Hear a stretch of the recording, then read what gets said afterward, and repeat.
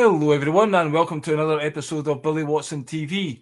It gives me great pleasure to have a first-time guest on, and one who's also originates from Scotland, which doesn't happen too often. So he's a DJ and makes electronic music, and he's getting involved in conferences with Andrew Kaufman and the like about alchemy. So I'm going to delve into various things tonight.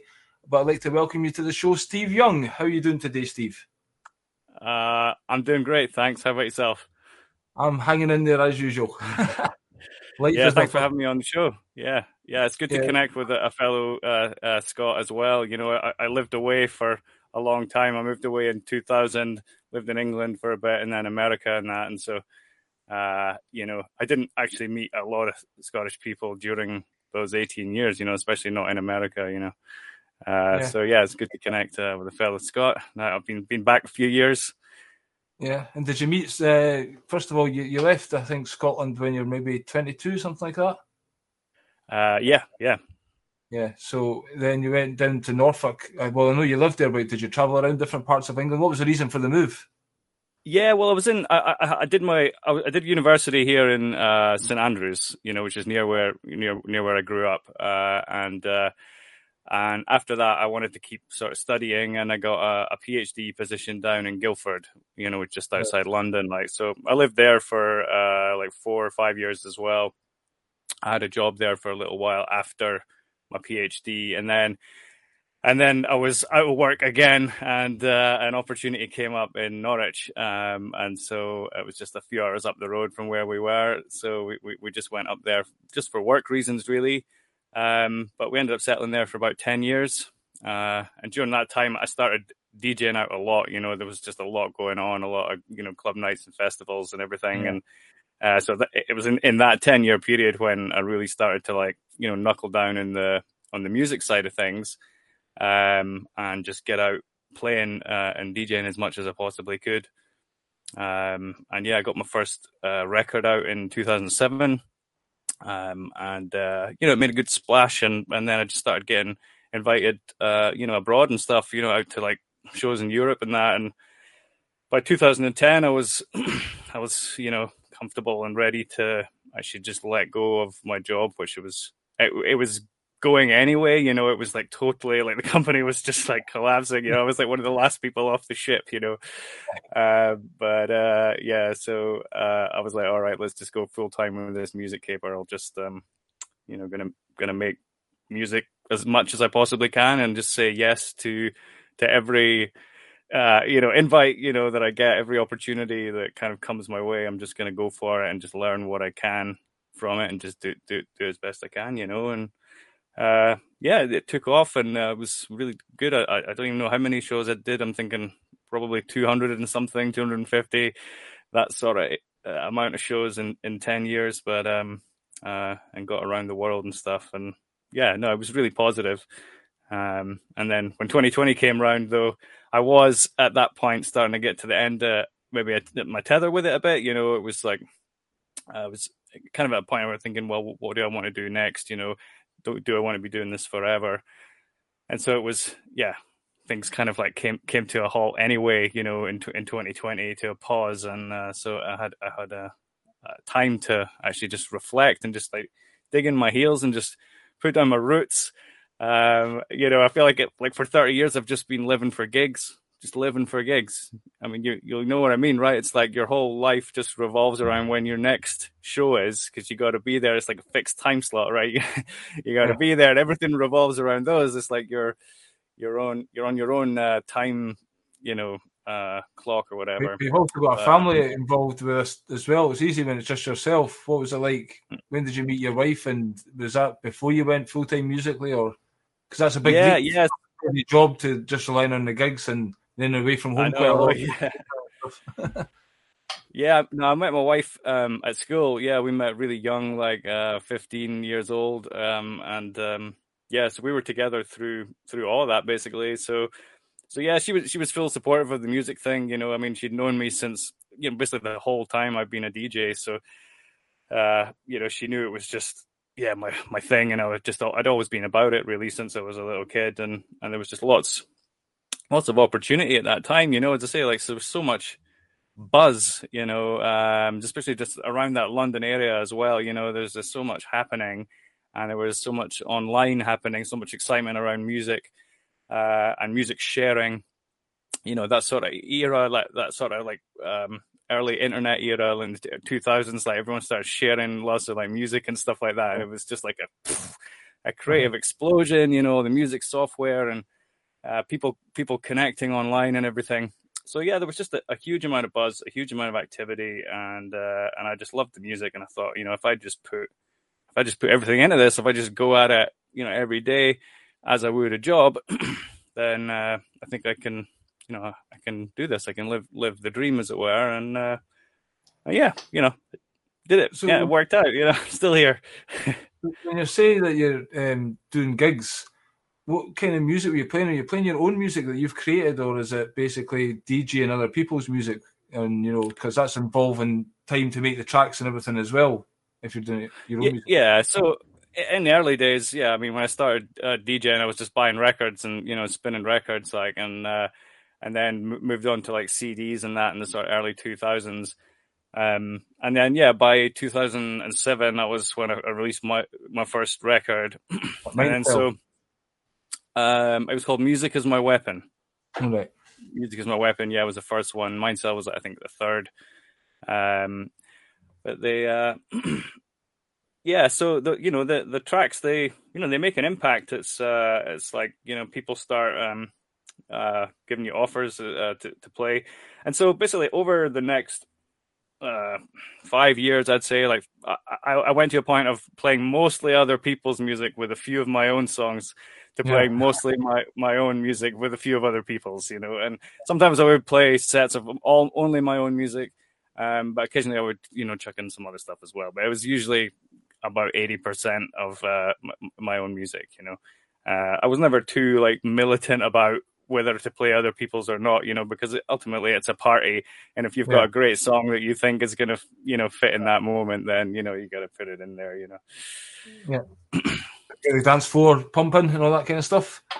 Yeah. Great times on the dance floor. Like I love the dancing and, I just love getting people moving. And, kind of a culmination of that was in Hawaii, they have these ecstatic dances. And it's like every week, like same time every week, same location. They'll have different DJs, people who are traveling through, and other like local DJs and that. And it's just 2 hours, one DJ. Then the daytime, or there's another one on Thursday evening. It's a nighttime one, and it's such a lovely thing. It's just like one DJ, and take people on this journey for like 2 to 3 hours, and there's no talking on the dance floor, right? So I mean, you can go and talk by the fire, or go and talk. There's like a tea, place where you can get tea and smoothies and stuff. There are places to talk, but the dance floor is, and that's really the only rule: just no talking on the dance floor. And what a difference that makes for not only for the people dancing, the experience, the experience of ecstasy they can achieve, sober or whatever, but just from just having that uninterrupted ability to just dance, let themselves go, but also from a DJ point of view, because so often you're actually playing to a group of people who are actually talking. You can hear it in a club, right? People are just standing around drinking and go rah, rah, rah. And over the top of the music, there's just this like wall of like human like racket just going on. You're just fighting against. But when the dance floor is like silent, and everyone's just soaking in the music like 100%. It's a powerful experience, yeah. So in a couple of years I lived there, and I was playing them every month or so, and it was like really, I really felt like this was, the pinnacle of the DJ experience for me. It was like really that's pretty good. Hawaii to a crowd that's actually listening and into the music. Yeah.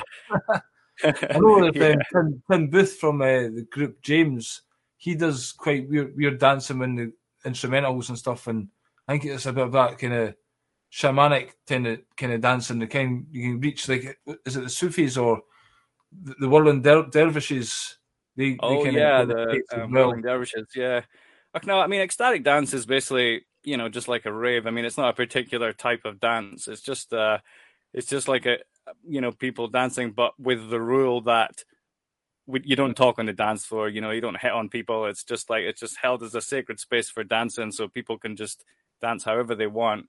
And obviously no cameras or anything like that as well. You're not going to be getting like filmed, you know, someone coming up and filming you or snapping you while you dance, you know. So it's just reserved as a space for dance, and you dance however you want, you know.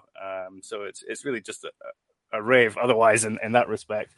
But you know, people just really it's really therapeutic, you know.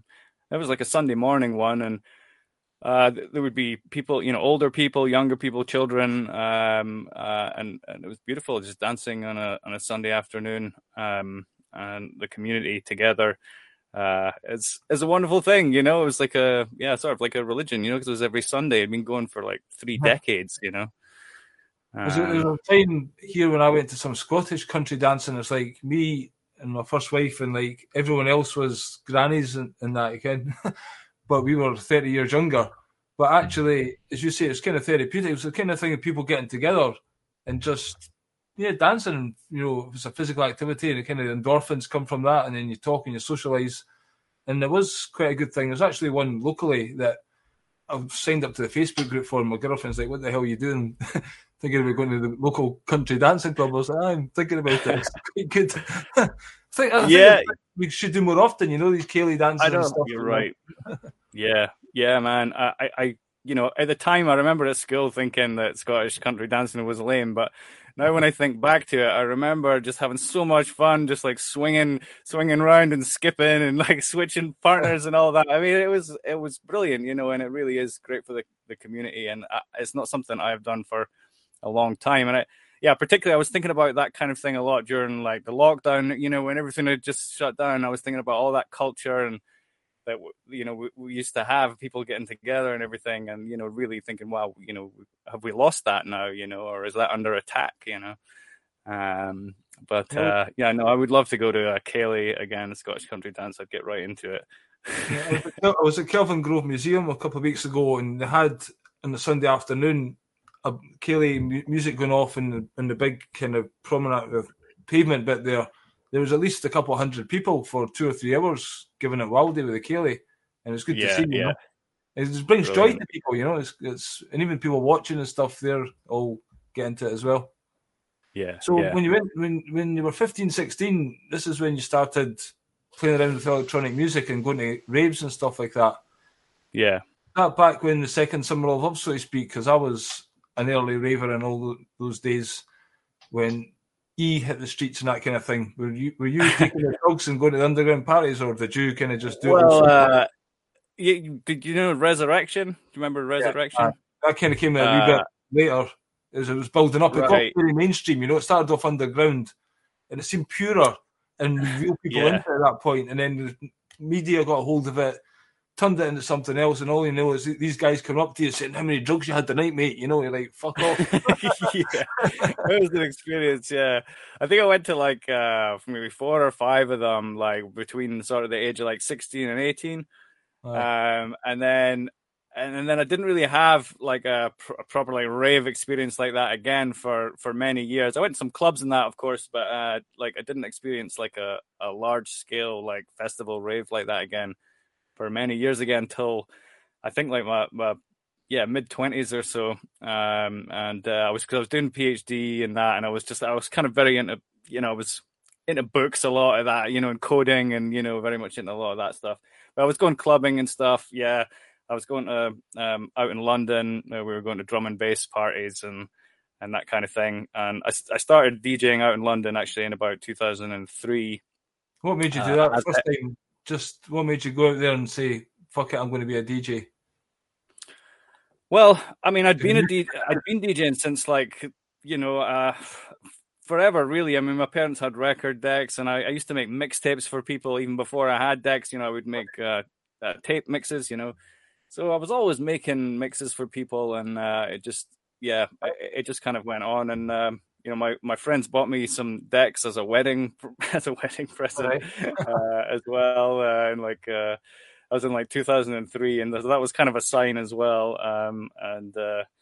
But yeah, as I said, there was just so much happening. I was able to just, it was so easy to just contact people online and send them a mix and be like, hey, you're going to give me a slot or whatever. So there was a lot of that kind of like hustling for gigs, just contacting people and being like, will you let me on, and or entering competitions and stuff. At that sort of time, I did a lot of that stuff. But once I had my own music out there, it was pretty, from there, like it goes a long way, when you start getting your own tracks out. Yeah, I have listened to quite a few of your tracks on your website, Headflux, and I think I got it initially just listening to it. It gave that something different about it, and then since then I watched your interviews, and you're obviously making them these days in the 432 hertz, and I think you can feel that just when you play it. When did you make the switch from that? Is that a permanent thing? Everything's done in 432 now, and would you like to tell people? This, because I was telling my son about it, and just I explained it. When you put the vibration through the plate, and the patterns are not as good looking when it's in 440 compared to 432. Explanation in that you can see a physical representation of the harmony. It's much more beautiful geometric shapes and stuff. But actually, it affects us physically as well, doesn't it? It's like disharmony, the 440. So. Would you like to explain that a little bit? Sure. Yeah. So, well, the basic difference, like at a really simple level, the main difference between 440 tune music and 432 tune music is 440 is higher than 432. 432 is lower than 440. And so that higher or lower pitch difference, I notice it with guitar, right? So I sometimes tune the guitar back and forward between 440 and 432. Like if I'm trying to play along with something that's in 440, I got to tune it back into 440. But if I'm just jamming myself, I like to play in 432. And the difference is tension. That's the difference. You actually have to tense the string. You're turning it. You're pulling the string tighter and to get it up into 440 than in 432. And I noticed the same thing playing these kind of two different tunings in DJ sets, because for a while I had all my old music's in 440, but I had all this new music which is in 432, and I had to play both of them, and see how that affected people. And now I would say, like, generally, I think the 440 music is more exciting, more kind of raging, and people, gets people like music books. Yeah, like whooping and cheering, like, yeah, woo, now, and the 432 stuff is just more calming and more like centering, like more, more like meditative, like dancing with your eyes closed kind of thing. But even if it's the same track, just having it in 440 would get people more like that. Well, no, I'm talking about music that was like made in 432 versus music that was made in 440. With electronic music, you could take 440 and bring it to 432 and vice versa. I was just wondering if you. Well, you could pitch it up or pitch it down, but it's not the same because you're changing the speed of it as well. So, if you just take a piece of music that's finished and you try to retune it, it's not the same as making it in an alternative tuning. I spoke to Music Guru, and he's made an album in 432, and he said exactly that. If it's something's made in it, it's much better, but it can be done. Yeah. It's because of the numbers in that, like you think of that, the waves, and like waves being able to join perfectly together, with like no overlaps and stuff. Like in the 432 system, it's a system of tuning based on the natural numbers, the natural number series, like 1, 2, 3, 4, so that gives it kind of a mathematical sort of elegance, in the same way that you would get in like geometry, for example. You get a lot of the same numbers as you do in geometry. Numbers like 180 or 360 or 432, 144. These are all numbers that appear in geometric shapes, that are fundamental and stuff. And so when those numbers appear in your music as well, it shows that there's a correspondence between the music and this geometry. There's an inner harmony in the actual numbers you're using, and then that you can then see that effect when you run the vibration through a cymatic plate, and then you'll see patterns coming out, which represent those harmonics. So yeah, one of the first things I remember hearing about 440 was that Elvis Presley, the first rock star, was one of the first people to use it and use it loud, big, loud, amplified music, like exciting rock music on stages, tuned to 440. And it was the first allegedly to make, girls like scream and, faint and collapse and stuff like that. That was kind of unprecedented as far as I'm aware. Girls were not screaming and collapsing at music events prior to Elvis Presley or whatever. And there's some suggestion that that's because of the tighter, the more tense like music and the faster beats and everything. Of course, we can get used to it. We can build up tolerance. It's like with drugs, or it's the same with music. You can build up tolerance to music. Like I was very tolerant of all sorts of music before, but like now. If I don't like it, if it sounds right, I got to get it off like now. It's like that has to go. Oh, you don't listen to the radio much then, do you? No, not at all. No. So much right in there. But yeah, so the 432s, yeah, I found it quite therapeutic. Something about it. It's just good to listen to. I don't know. It's just very pleasant. I mean, your music as well is obviously very high standard. What would you like to tell us about? I don't know if your latest album is a bit further on. Have you done something new with that compared to your other ones?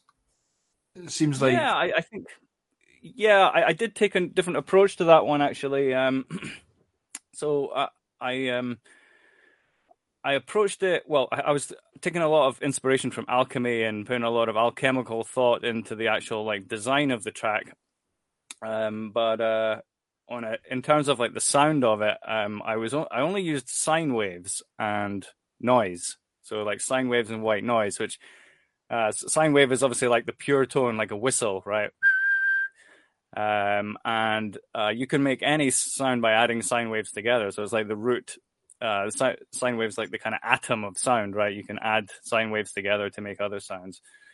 So is this what a synthesizer I made the whole album. Sorry? That's kind of what a synthesizer does. You can mess around with stuff and create a new sound. Yeah. So it generates a shape. Yeah. So you get like squares and saw waves, triangles and things. Well, the sine wave is the S curve, right? It's the perfectly smooth wave. And it's unique, in that regard, that it is like perfectly smooth at all points, like not jagged or whatever. So it gives a very pure sound. It's like a sound of innocence, it's the sound of a whistle or like, little bells on a music box or something like that. It's like the pure sort of tones. So I made all the album with just pure tones and noise.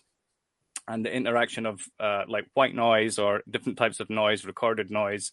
A big noise being sound which doesn't have tones in it, right? So just shh or whatever, right? Just no tone at all. And so I'd never worked like that before, and it was a really interesting and inspiring way of working. And it gave this kind of, I guess, like it gave a new sound compared to my older stuff, where I would be using different wave shapes like saw waves and squares and more like jagged waves in the music than just using smooth waves all the time, So it's weird that I don't know why I picked it up. I just felt something about the new album was something a bit different than the other tracks I heard. So it's good to know that. I'm good to know you picked that up. Yeah. Why did you approach it like that? First of all, I guess we should tell the audience that you done a PhD in physics and this kind of stuff. So you're quite into the science and the physics stuff. And then, basically, I forgot what I was going to say there. So this alchemy, the alchemy stuff, is that kind of developed out of the physics not satisfying you enough because there's kind of all these rules and laws, you get taught a load of nonsense really in university and all that stuff. And then you went into alchemy and discovered that is the true science. So you're using alchemic principles in making music. Would you like to? I know you just done this presentation with Andrew Kaufman on this topic. so it's quite in depth. But there is different stages to it, and I thought it quite interesting to maybe explain how alchemy and what your thoughts about alchemy are, and how you can then relate that to the music you make. What's that all about? Yeah, thanks. Yeah, that's exactly right. I went to university, studied physics, and theoretical physics mainly, but that I had to do modules in all fields of physics, right? I had to learn the whole field of physics. And when I came out and I wanted to find work, doing physics, it was pretty hard to find any job. Yeah. There was all this like weird stuff, like military top secret stuff and everything, and I'm just like, no, I'm not interested in going down that road. And yeah, there just didn't seem to be a lot of work, and I spent 6 months unemployed, and during that time I was like talking to a lot of recruitment agents and stuff like that, and like writing CVs, making a CV, trying to basically I've been in education my whole life. I'm 25 years old. I've been in education my whole entire life. I've got no experience with work or anything, but I've got all this knowledge of the physical sciences, and it doesn't seem to be like much use to companies and stuff.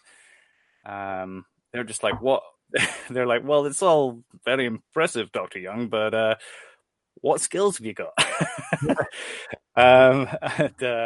It's overqualified but underskilled for this job. yeah, exactly. Anyway, I ended up getting a job as a technical consultant, which is pretty general, but I was working on these the NFC chips they have in phones, that you can now pay with your phone or whatever. So I was doing the work on that like years ago when it was still early in its development, but you're basically testing the phones and testing cards and making early like apps for it and stuff. I wasn't into it, but that's nevertheless what I ended up doing. Why I got into physics really was because I was looking for understanding. I mean, I think you can relate to that. I see that in you as well. It's like, just want to understand, just honestly and truthfully what is going on, how things work. And I thought that physics would be the path, to gain that understanding. But then, as the years went on, I mean, I think a lot of it, I realized a lot of it is just contrived, this cloud of thoughts and equations and concepts, and it's all air, like alchemically, it's all air. It doesn't relate to anything in your life, I mean, like the virus talk, virology. Yeah, like viruses. Yeah, like so theoretical. I mean, I sort of say, like, it's like I've been an expert on quantum mechanics for 25 years now, and I can't do a damn thing with it. Not a damn thing. It's like, it doesn't help me do anything. It doesn't empower me in any way. I can't build anything with it. It's just it's just a theory. It's not a the rubber doesn't meet the road, right? It's unlike music, right? So music has theory. There's music theory, and the rubber does meet the road because the music theory works by virtue of playing the music, and it sounds good, right? And the theory tells you how to make the frequencies sound good together, and you tune up the instrument, and you do it, and it sounds good. And if you apply the theory wrong, it sounds bad. But in like quantum physics and a lot of the theoretical physics and other sciences as well, like virology and stuff, it's all just purely thought, and purely on in silico or whatever, right? It's on computers, it's in the mind, it's and there's no physical component, right? Where's the actual physical component? Based in reality. Yeah, when the COVID thing first started, I was super skeptical about it. I started thinking about like how to get some coronavirus, right? Because they were making it sound like it was the most abundant substance in the world. Like literally every country is coming out of people's breath. It's on their hands. It's on surfaces. It's everywhere. So I'm like, well, let's get some, and I sort of sincerely tried to get some. Like, I even tried to go on the dark web, like marketplaces where you could like procure anything, like absolutely anything if you've got enough money. It's like, you get some coronavirus? Nope. Doesn't exist. No, nobody's got any. Just can't seem to get any coronavirus anywhere, And then of course I came to learn about Andrew Kaufman and Tom Cowan and these guys, and that the isolation of a virus has never been done. So of course you can't get any, because no one's ever found any, as far as I can tell. It's never it's never actually been caught and put into a bottle. Virus, just the debris in the bottom of a petri dish. If they point to it and say, well, that must be there. That's what you're calling that must be it, because I did this and I added this poison and I did that to it, and I know, there was so I mean, I guess that's how we met, right? It was through Don Lester and David Parker, who wrote the book What Really Makes You Ill, and they told me about you, and I met them first, and then they told me about you, and I saw some of your work and stuff like that, and I guess that's how we ended up connecting. I just remember you. I posted something on the Free Thinkers group with Kelly Brogan that Don had invited me to, and you shared that. So I started talking to you, but maybe you were aware of me because I've been interviewing Andrew and Don and people like that. Yeah, no, I was just brand new, really. Yeah, it was Don and David that told me about you. So I'm glad we made the connection, and I believe they're coming back to Scotland next month. Last time they were here, myself and my girlfriend, we took them out for a day, but this time we've got 2 days spare, so we'll have to think of more places to do in our tourist tour. We actually took them to Rosslyn Chapel, so David was quite interested to see that. So if you think of any nice places to take them, let me know, because I'm looking for. I think it's going to be Bannockburn and maybe Stirling Castle, or who knows, just places in general central Scotland. Maybe Loch Lomond for a day. Yeah, I do want to go and see the Wallace Monument again. I haven't been since I was a kid, but I was looking at some pictures of it recently, and it actually looks like a real magical building. Like there's something very special about that structure. Yeah, so hoping to get back there at some point. Have you seen the statue that's outside it? They've got one of William Wallace, but it looks like Mel Gibson. William Wallace was 6'7", but Mel Gibson's 5'3", and they've got this statue. That's what Hollywood rewrites history, as we know, and creates the future. Right. So what was Alchemy? Oh, sorry. Yeah. So on the Alchemy, well, actually, you mentioned history being rewritten there. That's a big part of Alchemy as well. When you first start looking into it, you realize that the people have been sort of slandering the history of alchemy for a long time, and trying to, writing articles and books and stuff, trying to make alchemy seem like some like primitive, like superstitious, like witchcraft, that they just had to be abandoned hundreds of years ago because it was like no use to anybody, or they maybe give it some credit and say they call it like proto-chemistry, like it's like some early chemistry. But just people have the idea alchemy, that's changing lead to gold. That can't be done. They're wasting their time. It's just these nutters back in the day trying like magic. and that actually is pretty much spot on exactly what everybody gets taught at school about alchemy. Like everyone I'd spoken to, different parts of the world, like they all, that's what they were told. I remember being told that by my chemistry teacher. So that is history revisionism, really, right there.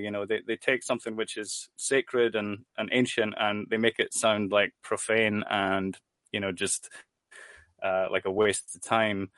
But no, the truth is the alchemy stuff is all right there. I mean, you talk about the occult. I mean, there's occult, there's like stuff that's like hidden, like in the freaking vaults of the Vatican or whatever that, no man can read or that. But, there's another kind of occult that's like hidden in plain sight, right? And it's like the books are there, the artworks are there, the tarot cards, for example, like there's a lot of ancient knowledge from long ago which has been just hidden in plain sight in the stories and art and music and so on. And alchemy is that. And it's so when I started looking into it, as I say, coming from a physics background. I'm looking for something that explains the world, explains the phenomenal world, and I just found alchemy really just explained it in a way which is so simple and elegant, and it's measurable and repeatable, and it deals with concept, things which are real, like fire, earth, air, and water. These are not, we're not talking about electrons and pions and black holes and dark matter, right? We're talking about like fire, like earth, air, water, like real things. Like and when you really dive into those, what they are, what they mean, what they symbolize, what they are within us as well, so like what the fire is in us, what the air is in us, what the water is in us, and the earth in us. I love it. Honestly, it was just like this fountain of knowledge, and I've been researching it for about 10 years now. And I was able to apply it to music because alchemy can be applied to any kind of creation or transformation process. It's like it's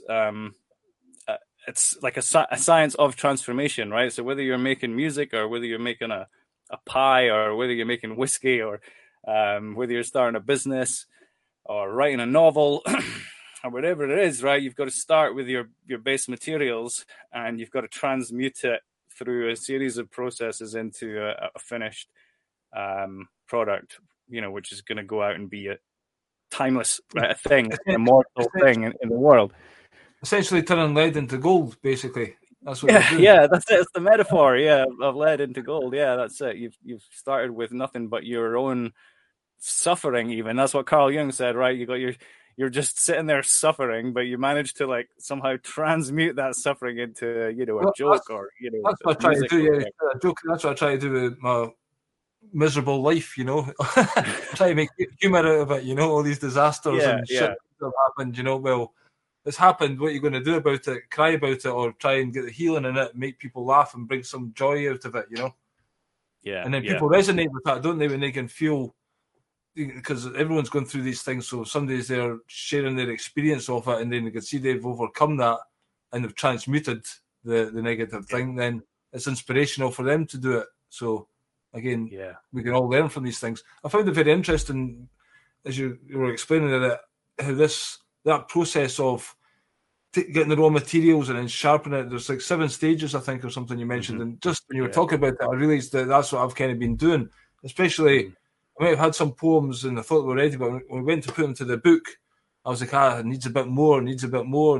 Fuck, it's never ending, needs more, and it's just, you have to polish it right up to when you want to get it to be as good as it needs to be, and that takes time and effort, and there's no shortcut to alchemy, really.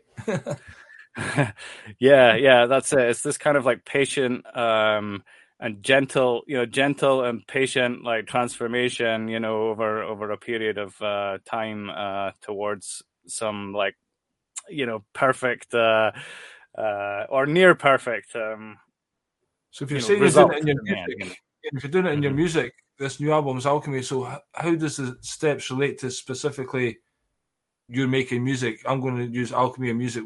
I've said that to my son. Say, like, what's he talking about? It's ridiculous. What is alchemy in music? Well, with music, it's a creative process, right? So you're starting with what are you starting with? Now, let's say you've got a guitar, right? You got instruments. Now you got a computer, so you've got the means of recording and making beats and stuff like that. Okay, so that's all like you're kind of starting materials, right? So the first stage of the alchemy is a kind of preparation stage. You have to, like for example, your instruments have to be tuned, right? If your instruments are out of tune, you're never going to be able to make music. So that's like a calcination, what we call calcination, like first stage of the alchemy, because it's kind of a preparation. It's very logical. It's like precise work. You've got to make a lot of decisions, right? When you're like tuning something, and if you're going to make a song, you need to make a lot of decisions. You need to decide what key it's going to be and how fast it's going to be, what style it's going to be, how long it's going to be. There's a lot of there's just a lot of like conscious mind decisions, rules, limits have to be set before the music can be made. But once all that's in place, your instruments are tuned, you're set up, you're good to go, you're plugged in, then you can start playing music. And that's an emotional release. That's like the second stage of alchemy has to do with water. And when we're playing music, when we're expressing ourselves, we're flowing. We're in a state of creative flow. And of course, in music, we want to capture that, right? So when someone's in flow, they're in a state of flow. You want to capture it and record it because that's the gold, right? But once you've recorded a session of people playing, they go into the third stage of alchemy, which is what we call the separation, which is really when you have to sort through everything that you have, right? You're going to have all these recordings, all this stuff that you've made. You really need to sort through it all and separate what is good from what what is crap or what you're just going to leave, or what can be improved or whatever. And then there's a whole process of sorting through all your kind of recordings and everything you've made, choosing what's best, and then bringing that all together. And that's the fourth stage, the conjunction, which is a bringing together of all your best bits, right? So now you have something. You've got the best drums bits that you made, your best bass, your best guitar parts, or whatever. You bring all that together. You create a song. Now you have something. I always say, like, I've made like 80 or 90 tracks, maybe actually over 100 probably. And you get to that stage where you've sort of made it and it's there, it's laid out, it has a beginning and a middle and an end. But you listen to it a bunch of times and it just starts to sound shit again. You're just like, oh, this really isn't that good, is it? I mean, I'm just throwing this together on the computer. It's just a bunch, as you've got to work it more. So these are like what we call the fermentation, which is about putting new life into something, right? So bringing like giving it a new lease of life. And I do that in editing, people, and in electronic music especially, people do a lot of editing, indeed. A lot of artists probably just make their music entirely with editing. They never play an instrument or play anything. It's all just edited with keyboard and mouse. So you could do that. But then the final two stages of the music is the mixing stage. So once you've edited it all, once you've got your track and it's sound good and it's got that new life in it and you're happy with it, you then have to mix it all. That is to get everything balanced, all the sounds like really balanced. And I relate that to the distillation process in alchemy. And then the final stage of the music is the mastering process, or the releasing of it, which is like the coagulation, because at that point it becomes an actual song in the history of music, for the world to enjoy. But before you release it, it's just a project on your computer. It's just sort of in your mind, as it were. And it's got to take that leap from being in you to being out there. And for it to do that, it has to meet a certain professional standard of, what it is. I mean, and that's why the 7 steps are necessary. If you just try and skip to the end or release something really quick, it won't sound like a professional finished product, and then that just looks bad on you, doesn't it? And then so it basically allowed me to look at my process in making music, break it down into 7 clear and distinct stages, and then teach people about music through those, by teaching them about those 7 stages, which I could teach them about in depth. So at the retreats, we would have a whole day devoted to each of the 7 stages, and I would do a presentation in the morning, and then we'd do demonstrations, like music demonstrations after that. And then people would go away at their laptops and sit and, work, work on it or whatever. So, there's a lot of depth I can go into basically on each of the 7 steps. And you also have things like the 4 elements, earth, air, fire, and water, which also have correspondence in music. So like earth corresponds with rhythm, like the rhythm and the drums, that's the kind of earthy aspect of the music. The watery aspect is the bass, like you hear like the low frequencies, is what gives the emotion to the music. Really, if you take the bass out of music, there's no emotionality in it at all. Like it's but you don't really hear that prominently, the bass in a lot of tracks, but it's a vital component of the music. You know, it's that link between the drums and the more melodic elements. The bass kind of provides the bridge between them. Do you think? Well, yeah, it provides the root frequency, so it's like the longest wave, which kind of it's like as big as your body, It's like so the bass kind of encompasses you and it moves the waters in your body, and the high frequency doesn't move the waters in the body. I mean, you talk about the cymatics, when you look at those water, they're like a water puddle or whatever, and they put vibrations through it. It only responds to frequencies within a certain range in the bass frequency range. When you get up too high, it doesn't, you don't see the details quite so much. But anyway, yeah. So fire, earth, air, and water. So the air component of music is like melody, because with melody, it's all about the mind. It's about your voice. Melody is like the music of how we speak.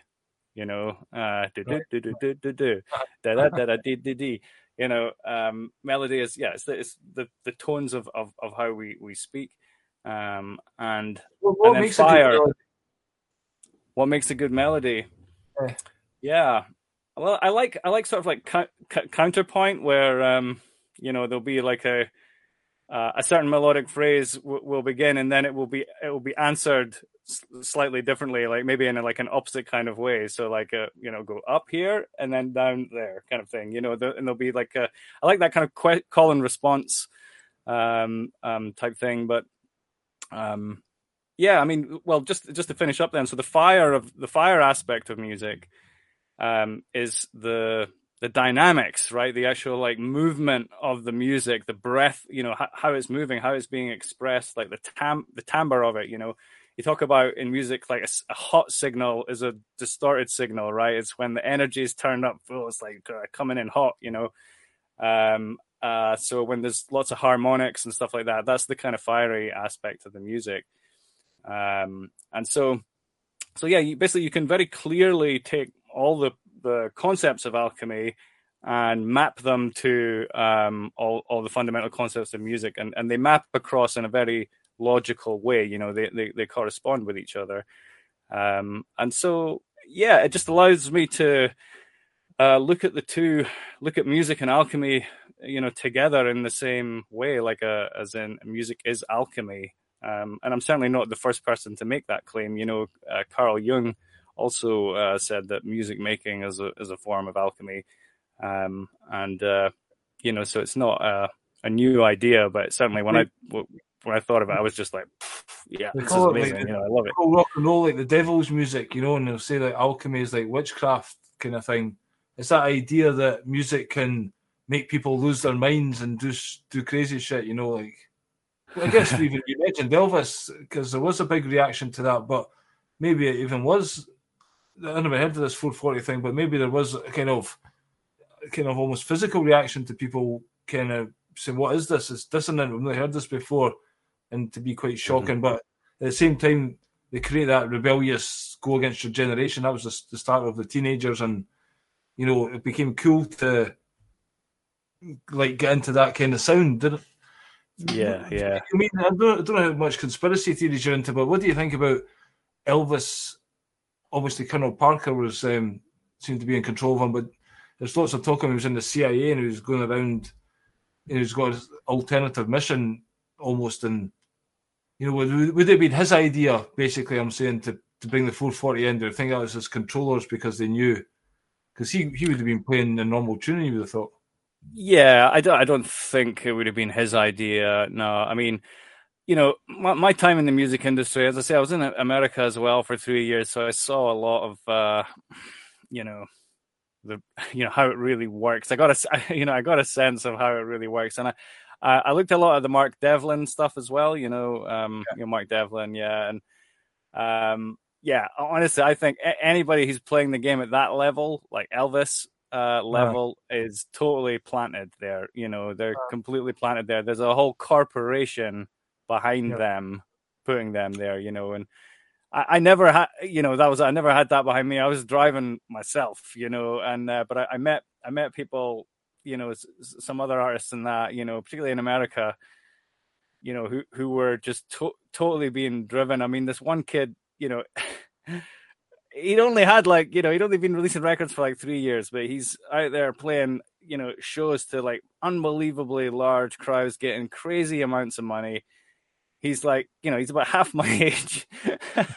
His music's awful, like, you know, and he's actually not even allowed to go to a show without his manager because he's such a liability. You know, he just causes like, you know, he was just like this crazy, you know, like, I don't know, I guess they thought he was a genius, but this kind of crazy guy. And, you know, he was being handled, you know, you could see he's being handled by a corporation, you know. I found it quite telling. There was an interview with Mike Williams with Mike Stock of Stock Aitken and Waterman recently, and Mike Stock said he was doing that successful independently. They had something, I think it was something 29, it could have been more than that, 29% of all the record sales were for him. And he says it got to a point that the industry just stopped them. They couldn't get any single past 41. And basically they were dodging all his numbers to make him. There was a different chart now. They were creating different charts and all this stuff. And effectively they says you've got too much power, too much influence, and it's not allowed to continue. And basically he's had to do it in the downslide since then, you know, just still working with record companies, but the whole Stock Aitken and Waterman thing got killed. And this out and out mafia basically done it.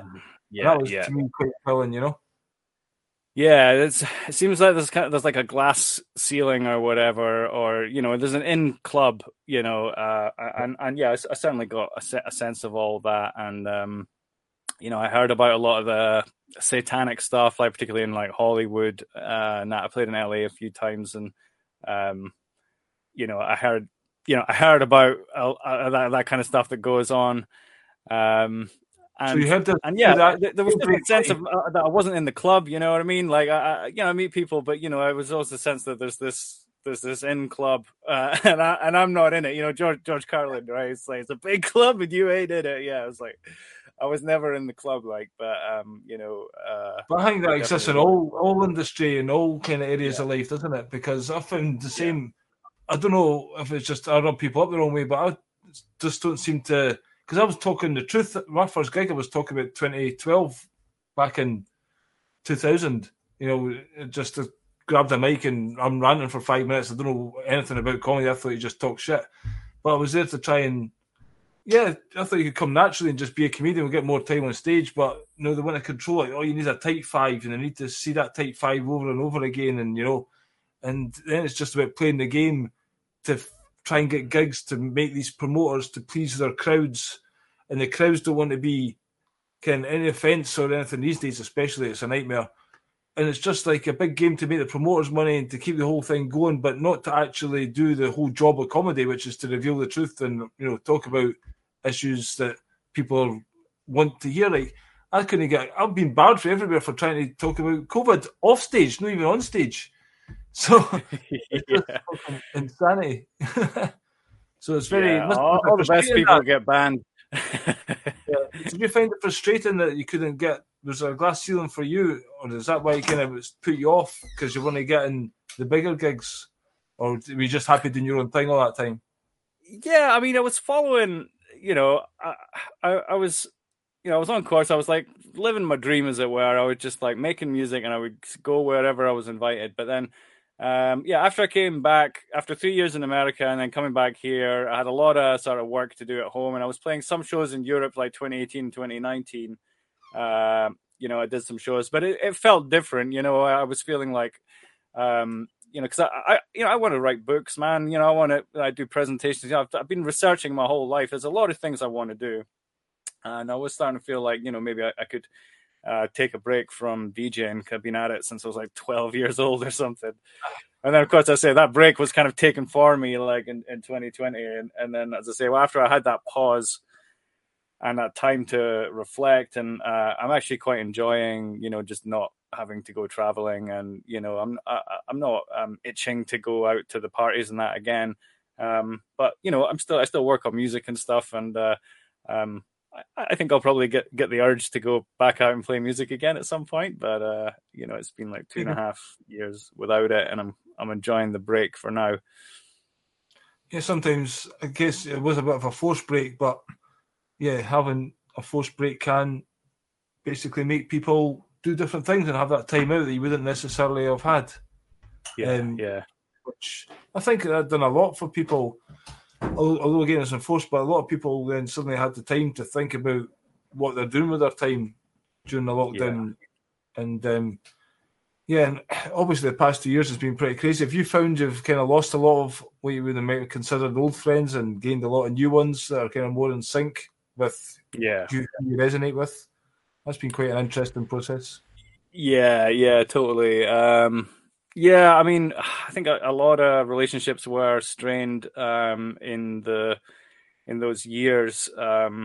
Just just information. You're just like discovering information, and you start talking to people about it, and then people are just like, oh, and it's just like awkward. It's too awkward. You can't speak anymore because like they're in this position, you're in that position, and yeah, it's. Yeah, there's been a lot of awkward moments, and relationships have just kind of like fizzled away. But Would you put that down to the way people's brains just can't seem to compute just having a normal conversation? Is it just the level of programming it's going through? What's wrong with people?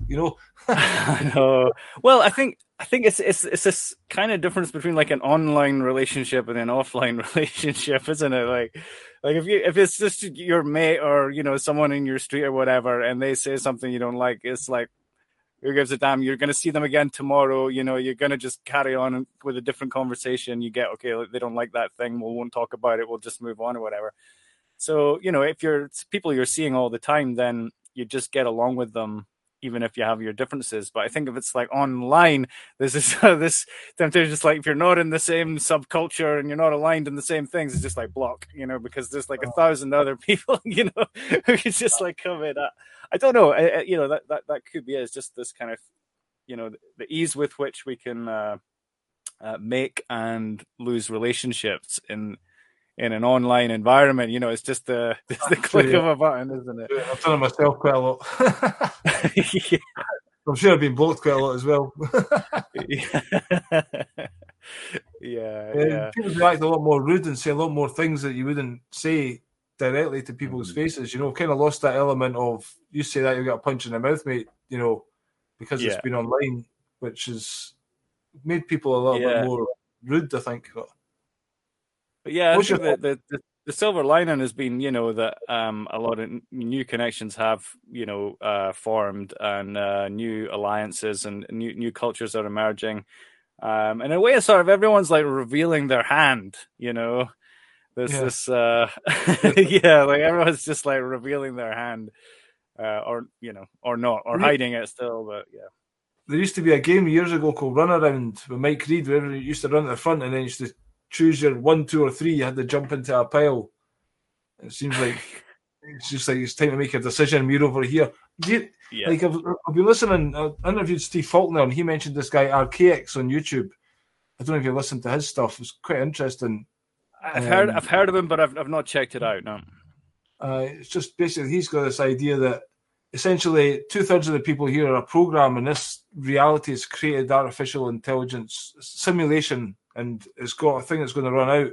A time, there's a program that's going to get enacted out, and it's going to end at a specific point for another kind of reset that keep on happening every, he says, 138 years, smaller ones and bigger ones over bigger time periods.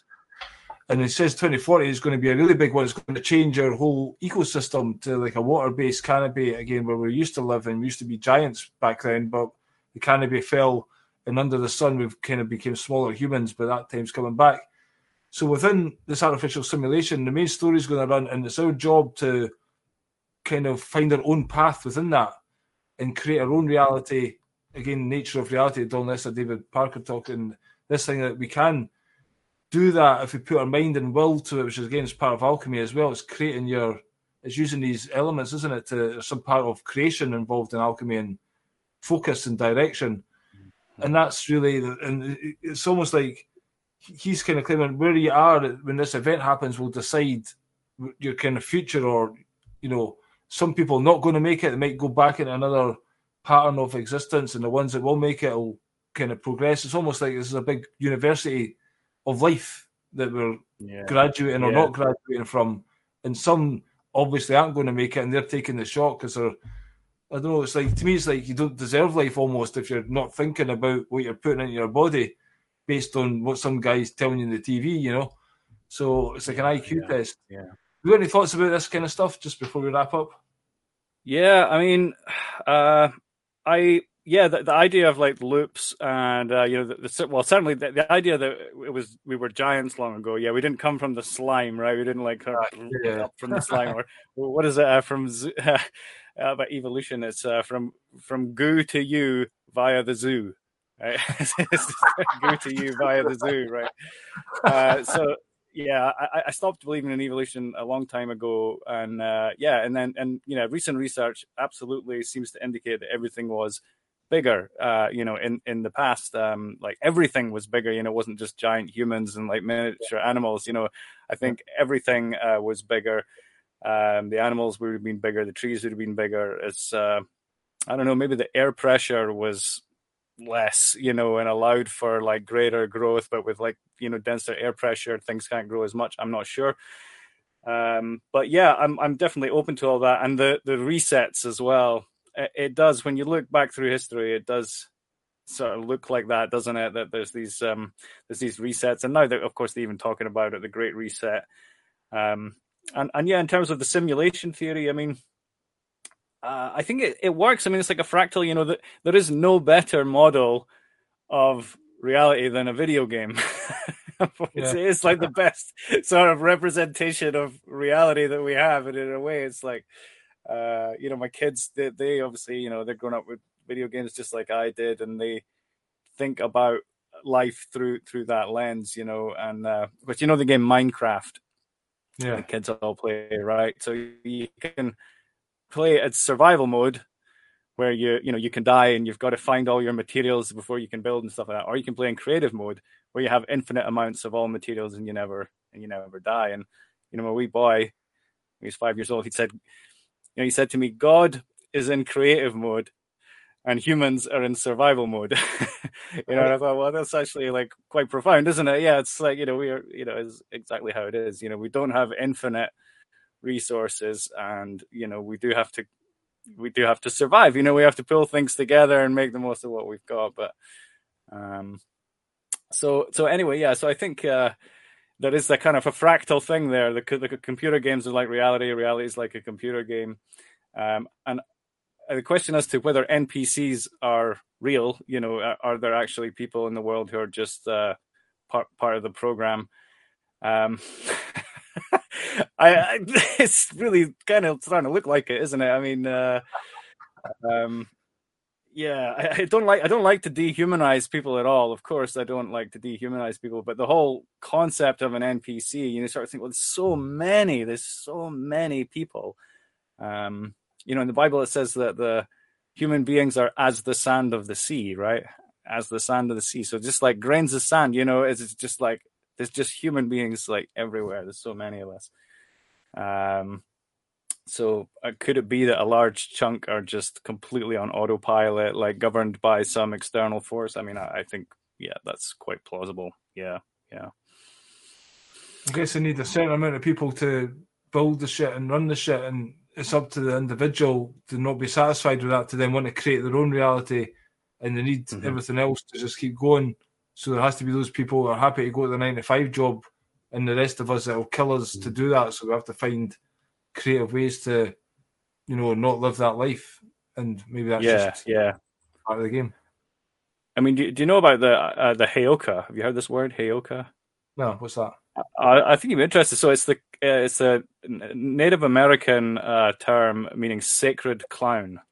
All right. Sacred clown, right? And so I just came across it like in the last year or so, and I found myself really relating to it strongly. So, you know, it ties in with like the archetype of the jester, right? The archetype of the jester, right? So the idea of the sacred clown is like this guy in the tribe who does everything different from everybody else. You know, he does everything like backwards. He like dresses, you know, he dresses funny. He'll like dress in colorful clothes and like wear, you know, like stuff like bones and all that, you know, around his neck and everything. Like just dresses different, dresses provocatively, and is also related to satire. You know, he's a satirist. Yeah, you know, he'll say the things that nobody else can say, right? And you know, they say he lives backwards from everyone else, like does everything differently from everyone else. And you know, I find myself just the more I looked into it, just relating to this like massively. You know, like particularly like with the DJ thing. So I made this correspondence between the DJ and the clown, you know, which I hadn't made before. But when you think about it now, it's really obvious. You're like, well, think about clowns and DJs. It's actually quite a similar sort of thing, isn't it? You know, you're getting up there, you got colorful clothes on, you're on the stage. It's dance. You're helping people to like lose their inhibitions, you know, in a way. You know, the role of the DJ and the role of the clown are very similar in that regard. Certainly the Heyoka kind of archetype, it encompasses like, you know, as I say, comedians, you know, DJs, and artists and shaman, you know, people like this. They're kind of like outcasts from society. They do things different. They're provocative, and they teach people. They help others to wake up by reflecting back the parts of the unconscious that people are not talking about, that they're not seeing, you know. Yeah, it's worth looking into, man. I think you'll relate to it a lot, being a comedian. And you know, I found like a lot of the people I've been into over the years, a lot of the authors I looked at, you know, people like Terence McKenna, you know, Robert Anton Wilson, like Bill Hicks, you know, like all of these characters, like they're all Heyoka characters, right? You know, they stand out in that regard, and you learn a lot from them, right? By them just getting up there, like, and doing things differently, saying the opposite thing from what everybody else is saying.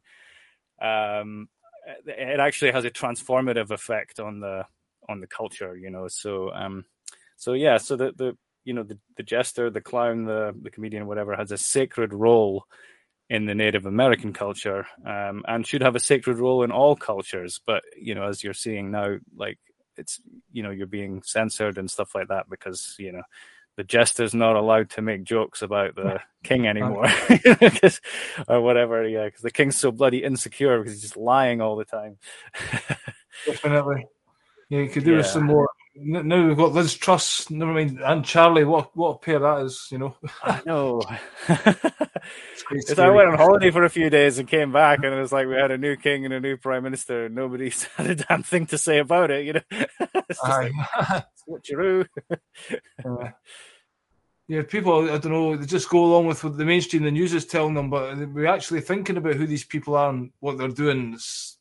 I mean, Liz Truss, where does she come from? And she's just going to be following orders from the World Economic Forum, as we all know. She's got no personality. They all read from a script. That's what gets me. None of these people can speak from their heart.